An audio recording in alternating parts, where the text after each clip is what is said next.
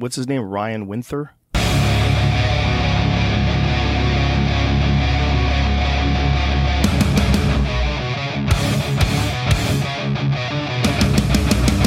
That guy had some ass in that shot. What's going on, everybody? I'm Jake Adkins. Thanks for tuning in to another episode of Feast and Flight. Today, I'm super excited because my guest is the 2012 World Long Drive Champ, the creator and co-host of Driven Golf on NBC Sports. It's an amazing show where they teach golf, fitness. They travel around and play beautiful, beautiful courses and eat amazing food. Very happy to have you on, Ryan Winther. Thank you. Thanks for having me, Jake. Glad to be here. Yeah, of course. Super excited to have you on. You have a very unique diet that kind of fits in with a lot of things that I like to eat, which is meat. You're a carnivore. Yeah. So can you kind of explain, how did you get on the carnivore diet and how does that help you with what you do?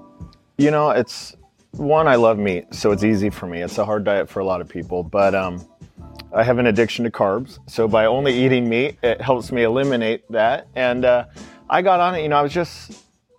when you do what I do and you get to travel the world, you're always trying to better yourself to stay on top, right? So how do I stay on top? And I felt just like physically, I wasn't doing enough. I work out 5 to 6 days a week. I hit balls 5 to 6 days a week, but I just felt I wasn't doing enough to maximize my potential and where I wanted to go. So I really started tackling the diet, and we met companies like RP and then I started carnivore and I go back and forth. But experimenting with these types of diet is just it's a way for me to really learn more about myself and how my body works and how to feed it properly. And it's just been an amazing journey so far. So what is your favorite what's your favorite meal being on that diet? Just ribeye. Just pure ribeye. Just a ribeye. No sides, no nothing.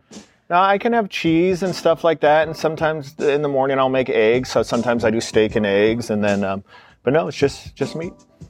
That's awesome. Do you see a lot of people in your profession also kind of going that route? Is that kind of a normal thing, or is it just more geared towards, hey, this is what my body in particular needed? Sure. Obviously, everyone's body is different, right? And some people try it's such an extreme diet. Some people do keto, which this is a keto diet. And keto is difficult for an extended period of time. But because I grew up on a farm and grew up on meat, I literally ate meat 7 days a week. So me being able to do this, the benefits of it, I can talk about for hours and hours, but just the way it makes me feel, I sleep better, I think better, and I actually perform better. When I go out and do tour events, when I actually compete and I'm out there for 8 hours, I don't have to eat. So I'm so satiated and I can just go out there and perform at a top level and not have to worry about, getting hungry or depleted. Yeah. So you're obviously a physical specimen.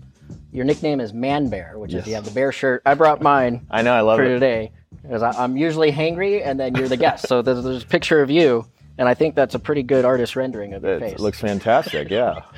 But you said, growing up on a farm, I actually heard in an interview that you did years ago that you, had a bull chase you to help you with training or something like that? Could you elaborate on that? Sure. So when I do my work with Highest Performance Institute, they're always, being the fastest swinger ever, they studied every facet that I can, that I've gone through physically. So they were very interested in what I did as a kid and growing up on a farm, right? And a kid in the 80s, right? We had Bob Ross and Days Are Alive, so I wasn't inside watching TV. Our neighbor, who was about a mile away from us, they had a bull. It was obviously gated in. It was a massive bull, and he was so mean. But what we would do is my sister and I would throw rocks, not try to hit him, but obviously some did. Pebbles. I'm not boulders. Yeah. We were just trying to piss him off. And then he would start doing his thing, and then we'd run, and he would chase us. He's in the fence, obviously, and we're running out. But, looking back at it, I was training. I was developing fast twitch muscles. I was running, jumping, sprinting, and doing that at 4 and 5 and 6 and 7, 8 years old. Had unbelievable benefits now that I'm getting older. Yeah. Although we here on Feast and Flight would not recommend that kind of training, right? Yeah. You run on the treadmill or run at the local gym. Maybe on your treadmill screen you can upload a picture of a bull. Definitely. It wasn't a smart idea because, sometimes we'd see him outside of the fence. So do you remember it? Yeah. So I remember you guys. I'm okay, we're no running today. When he's grazing outside, we're no, we're not running today. So we were selective training. Yeah. I also want to talk about your world records. You mentioned obviously you have world record. You're the longest hitter ever.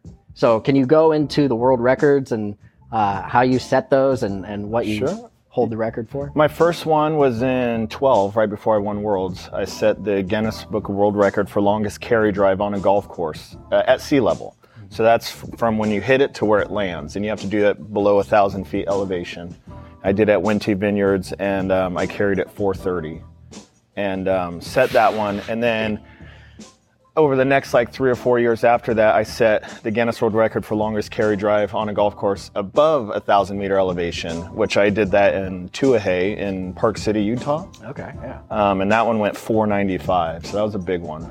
The neat thing about that is that, we had to kind of put two holes together because it was too far. Yeah. So 495 yards, it hit the front of the green and lipped out. The hole was 530 when we were out there measuring, so it lipped out of the hole, but I almost got it would have been a pretty cool, the world's longest hole in one when I was setting another world record. But it lipped, and it's on tape too. It just rolled, and it went down and came out. Man.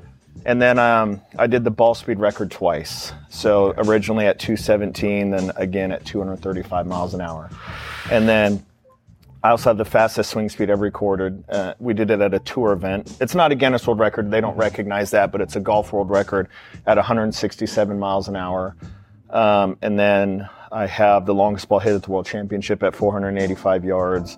And I broke that record twice, originally at 469. Then they moved the fences back, and I did it at 485 a couple years later. So, yeah, man, just swing fast and hopefully hit it straight. That's the deal. Gosh. So they actually had to move the fences. They had to alter the course because of you. So this was at our World Championship grid. So I hit the fence I hit the 5 longest balls in the history of championship in one day. So I hit over the fence once, but they only counted it at 469, which was kind of bad. And then I hit 469 twice, 468, 467, and then 462, I believe. Do people, when they see that, the other competitors, they just go home? They go to the range, get their stuff, and then they go home, yeah. Yeah. It's deflating, and I can't say that's happened to me yet. I'm sure it will when these kids start passing me up. But yeah, man, it's a bad deal when you hit a really good ball and I beat you by 50, 60, 70 yards. It's a little disheartening, but when I'm competing, you're my enemy. We're brothers and sisters off the grid, but we're on the grid. I want to embarrass you and take everything from you. So yeah. I hate when you lip out on a par 5 off the tee box. I know. It sucks. Bad break, whatever. I didn't read it right. Yeah. Weather probably played a little bit of a factor on that. But so not only a lot of people think that you can hit the golf ball far, but how's your short game? How's your putting and all that stuff? You're actually a scratch golfer. Yeah. So is that something that's kind of unique to your sport, or are there a lot of really good scratch golfers out there? Not so much anymore. Back in the day when long drivers, just not necessarily athletes, there were a lot of athletes, don't get me wrong, but there was a lot of guys who could just whack the ball. You get them on a golf course, they shoot 140. But it's gotten so training specific and so many good athletes in the sport now that you have to have a good, efficient swing if you want to maintain that throughout an entire championship. We hit for 5, 6, 7 days at a time. So if your swing is crappy, you might be on one day, but the next day you're going to be way off. So you have to be efficient and effective throughout the week. So it takes a lot of training, right? And we only hit on a 40 to 50 yard wide grid. So for someone hitting 300 yards wide, that's about hitting on a 12 yard wide grid. So hitting 400 yards straight is almost physically impossible. So it's a challenge. So it takes years and years of practice. And in turn, that would make you a good golfer, right? Because you learn how to dial it in. And plus, when you go out and golf and you can hit the ball as far as I do, you're chipping on putting in every hole. So as long as you can putt and chip decently, that's a pretty good score. You can shoot pretty well, yeah. Yeah. The rise of popularity of the sport, it's getting more and more popular. And what can you kind of attribute to? What do you think people like the most about long drive? Obviously people hitting the ball far, but why is it so captivating? So it's steadily been growing for a long time, which is fun to see, and it's big. And the biggest difference, and I don't always like to admit it, but it's a lot of tour golfers, the guy I don't like saying his name, but nobody likes him. Voldemort? Yeah, exactly. Thou shalt not say his name. He's been training with one of our champions, with Kyle Berkshire, and PGA Tour players, the best golfers in the world, and those guys are better than you think they are, right? When you go to see some, club pros and local tour pros, but PGA Tour players are in a different level. I mean, their handicaps are like +9. So they have to go out and shoot 63, 64 to keep their handicap. It's insane. Wow.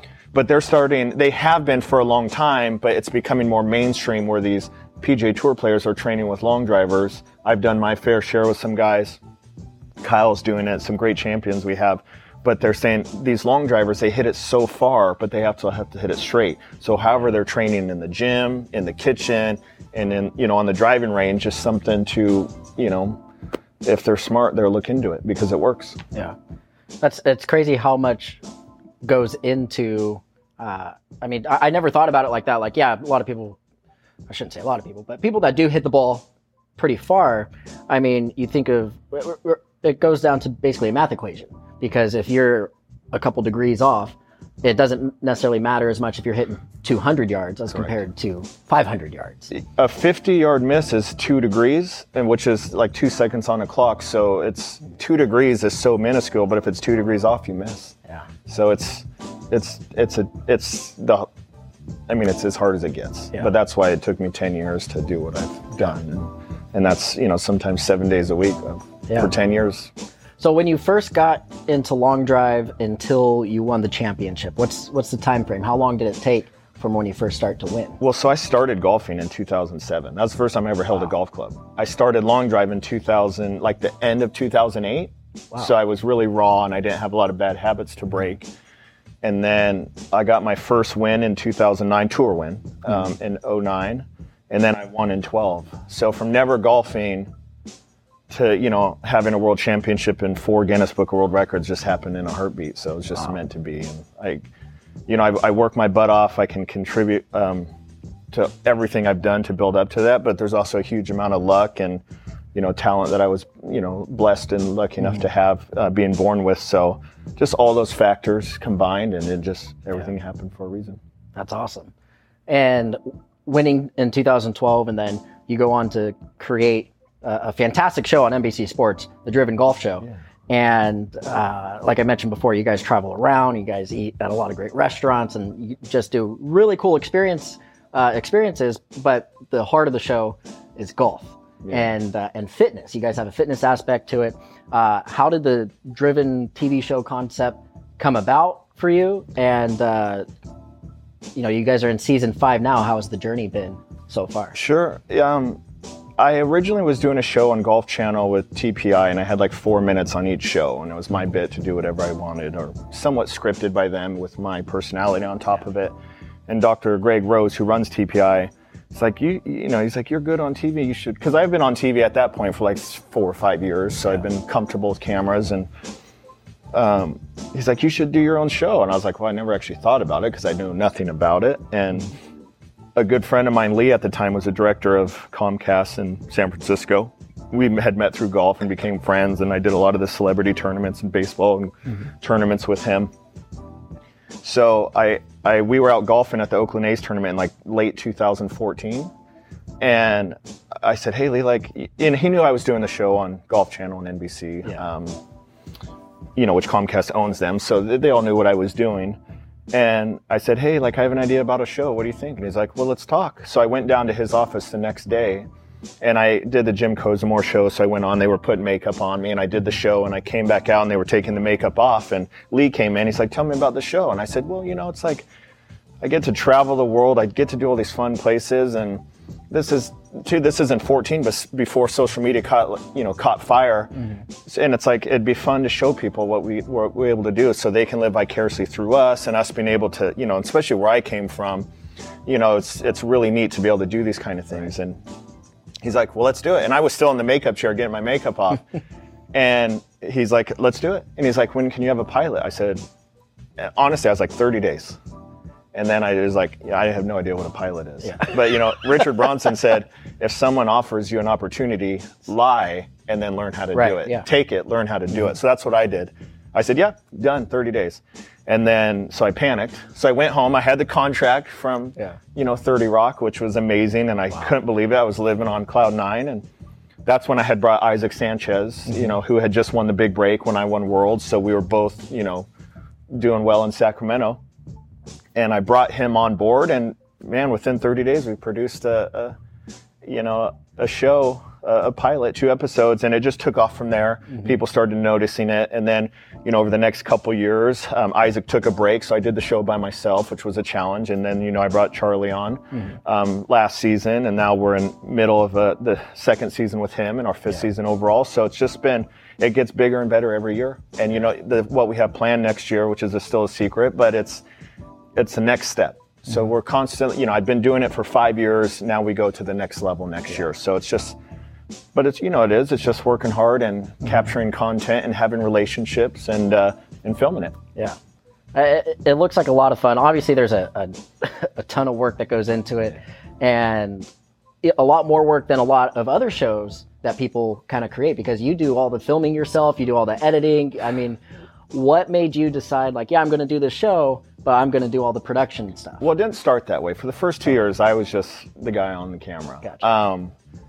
But I don't know. I went to school for this, before baseball, and then a little bit after baseball and after the Army. And, I like storytelling. That's like my passion. I like helping people, and I love storytelling. So how can I do that? How can I combine my passions? My passion was never long drive. Yeah. I was just really good at it, and I was just meant to be. But I love helping people, and I love storytelling. So I started doing the show myself through my eyes, how I would want people to see it. Mm-hmm. And it's worked out really well for us, at least. And that's why our plans that we're going to start after this season and going into next season, the next couple of years, is how can we maximize, our efforts, and how can I help the most amount of people through my experiences and my connections and my travel opportunities, and put that into a story and let everyone watch it. So it's... it wasn't designed this way, but it's just my passions kind of collided, and I took off with it. Yeah. It's cool to see, some of the older episodes, and then because obviously doing the production stuff, you're always, with life in general, you're always learning, you're always getting better, especially when you're passionate about something. And looking at your show from, even just a couple seasons ago to now, the production quality was good back then, but I mean, it's just to a whole nother terrible level. Relative to it is now. But you're right. It's like now, if I'm not, practicing or in the gym, like I'm in my home office and I'll sit there for 12 hours and I just practice stuff that just takes, it might be like a 20-second bit, but it takes me 12 hours to do, because I love learning, how can I expand my passions and to go, up and beyond, and it's just practice and learning. And, I'm not much of a reader. I don't like reading books. My attention span, after a page, I wander off. But I like watching videos on YouTube, and I practice, and then I fail, and then I start over, and it just snowballs into this technique that you can learn. And then when you go out and film, you film with those techniques in mind. So it's fun for me. I love having Isaac and Charlie on the show now, because it allows me to spend more time behind. I've been in front of the camera for 10 years, like, it's okay. I can be behind the camera. I love it. I love creating stories to have people watch. I like making people, when we go into our local stores and be like, hey, MANBEAR, or hey, Ryan, like, I loved your show last week, and I had a hip problem. We did like a hip exercise, and I love, like, that's really cool. Mm-hmm. When I'm going to shop for some steak or going to the store and someone pulls me aside and says, hey, I watched your episode last week. It was so amazing. Like, I learned a lot. And it's like, it just melts my heart when stuff like that happens. That's awesome. I mean, you can definitely see the impact that you're having, which is excellent. And you've actually encompassed that whole passion and as far as the giving back attitude into your website, drivengolf.com, which has first of all, it has all the TV episodes on there. Sure. So if you miss an episode on NBC Sports, you can go directly to driventogolf.com, watch all the episodes. But it also has so much information on there, whether you want to improve yourself as a golfer or just as a fitness, like what you're saying, that guy with the hip is able to learn something. It's not just for golfers, but it's for if you want to get better and just be in better health and healthier. So stronger, faster, healthier. It's a way to take everything that I've learned personally, and being a world champion and having these accolades brings other top people in. So top trainers, top golf coaches, fitness trainers. I've been blessed to be able to have this arsenal of unbelievable talent surrounding me. So it's a lot of their brain power, funneled down into a website. And I've been really excited. It's been a slow launch because we launched it right when COVID hit. So stuff got put on the back burner, but it constantly gets updated, and there's just it's a knowledge database. Yeah. So if you want to learn about fitness, and maybe you hate fitness, you just want to golf better, or we even have a glossary in there. So if you don't know a golf term, everything that encompasses golf is on there. And obviously, this is my passion project. This is like my life's journey. Right. So we're only just beginning there. Yeah. That's exciting, man. I mean, well, thank you. Yeah, it's a lot of fun to see your journey, to hear your story. I do have some rapid fire questions for you. I'm ready. If you're ready, but you gotta be quick. Rapid fire. Okay. Yeah, go get some fuel.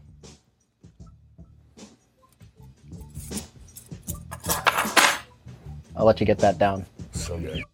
All right, rapid fire questions. You ready? I'm ready. All right. Boobs or butt? Boobs. Mario Kart or Legend of Zelda? Mario Kart. TV shows or movies? Movies. Favorite vacation spot? Japan. Oh, okay. Final Cut Pro or Adobe Premiere? Premiere. Okay. Which now is shifting into DaVinci, but Gotcha. learning. Bacon or steak? Steak. Host or producer? Producer. Oh, okay. Interesting. Yeah. Yeah. Oh, that wasn't too bad, right? No, those are a lot of my favorite things. So Yeah, I know bet. those. Yeah. Oh, yeah. So I got you a gift, Okay. and I'm going to give it to you right here. All right. You ready? You ready to be bequeathed? Yeah. Close your eyes. It's a big surprise. Ta-da! Hey. Yeah, I got the largest one they make. Awesome. Big enough for You a know bear. what's hilarious is that, one, thank you. Absolutely. You always give the greatest gifts, and because you're a good friend of mine, I like to brag. You gave me one. You gave me a picture of yourself, which is what I do. So it's like the greatest gift you can give someone is a picture of yourself. Yeah. Because and when you have friends who for lack have everything they want or need, it's like, well, what do you get someone like that? So I just started getting people like pictures of myself. So I give them framed pictures. So you gave me one, which is fantastic. It's the greatest gift you can get, by the way. The second one was like a 3-foot tall bottle of Tito's. Yeah. Which was amazing. Have you finished that yet, or are you still working on it? Well, yes and no. One, I finished it, yes. Two, I filled it back up with some more, so yes and no. Yeah. But no, man, you're just such a good friend of mine, and I love you, and you always give me such thoughtful gifts, right? This is the kind of stuff that's really cool, and I'm really happy, and thank you very much. Of course, man. Thanks for coming on the show, man. Of course, man. Yeah. I've never missed it. Plus, my favorite restaurant in the world. So. Yeah. Well, everybody, thank you so much for tuning into this episode. This is Ryan Winther. Please follow him on Instagram, Ryan Winther Golf. Follow the Driven Golf Show. Also, go to drivengolf.com. Check out his website. Check out all the cool stuff that he has. Check out the episodes, all the information on there. If you want to be a better person, go to drivengolf.com. Thanks for watching Feast and Flight. We'll see you next time.